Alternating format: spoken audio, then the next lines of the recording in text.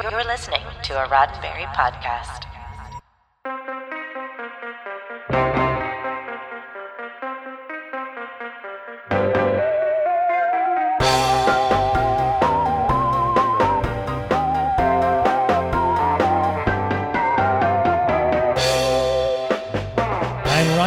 And this is your SciFi5, 5 minutes of science fiction history for November 3rd.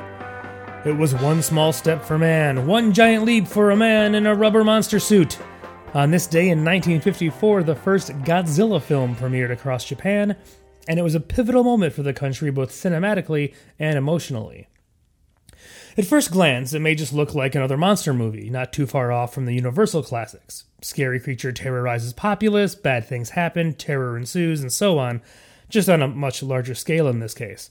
But in reality, the release of Godzilla was almost a cathartic experience for post-war Japan. You see, Godzilla is awoken by U.S. underwater atomic testing, and he rampages through Tokyo, destroying buildings and taking lives. And keep in mind, this is less than a decade since Hiroshima and Nagasaki.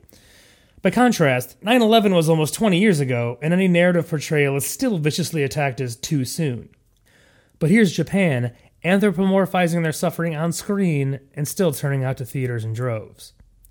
For a movie featuring a dude in a suit destroying a miniature cityscape, it turned out to be a complex metaphor for the current emotional state of Japan, a condemnation of the emerging nuclear era, and a coping mechanism for the country. In the words of producer Tomoyuki Tanaka, the theme of the film from the beginning was the terror of the bomb. Mankind had created the bomb, and now nature was going to take revenge on mankind. Alright, so we talked about the really heavy and somewhat depressing aspect of Godzilla's arrival onto the scene, but Godzilla also had a huge impact on the way the world made movies. In just a moment, we'll talk about the big guy's cinematic legacy, starting with the special effects.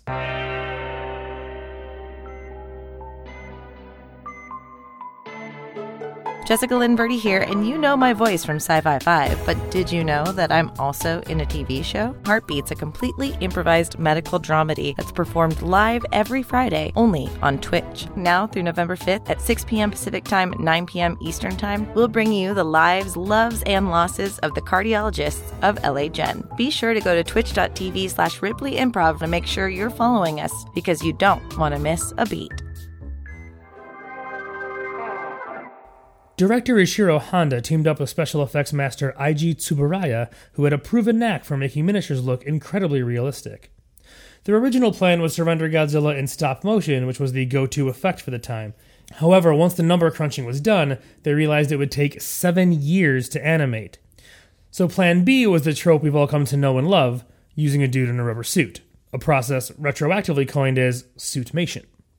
The results were surprisingly convincing. Godzilla's clever use of special effects kicked off the monster boom in Japan, leading to a ton of flicks featuring giant monsters or kaiju, a term made familiar to US audiences thanks to Pacific Rim.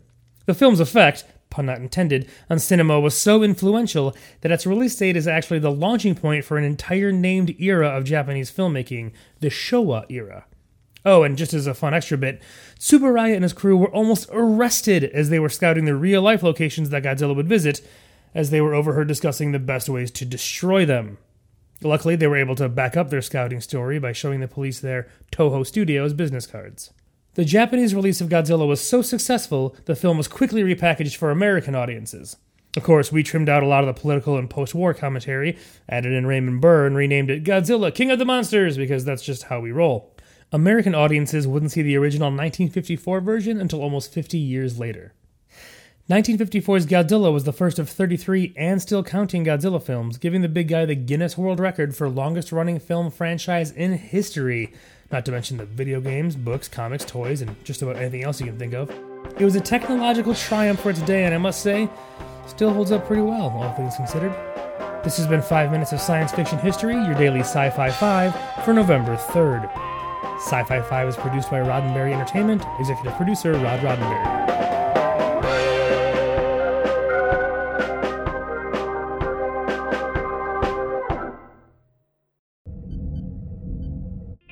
This is a Roddenberry podcast. For more great podcasts, visit podcast.roddenberry.com.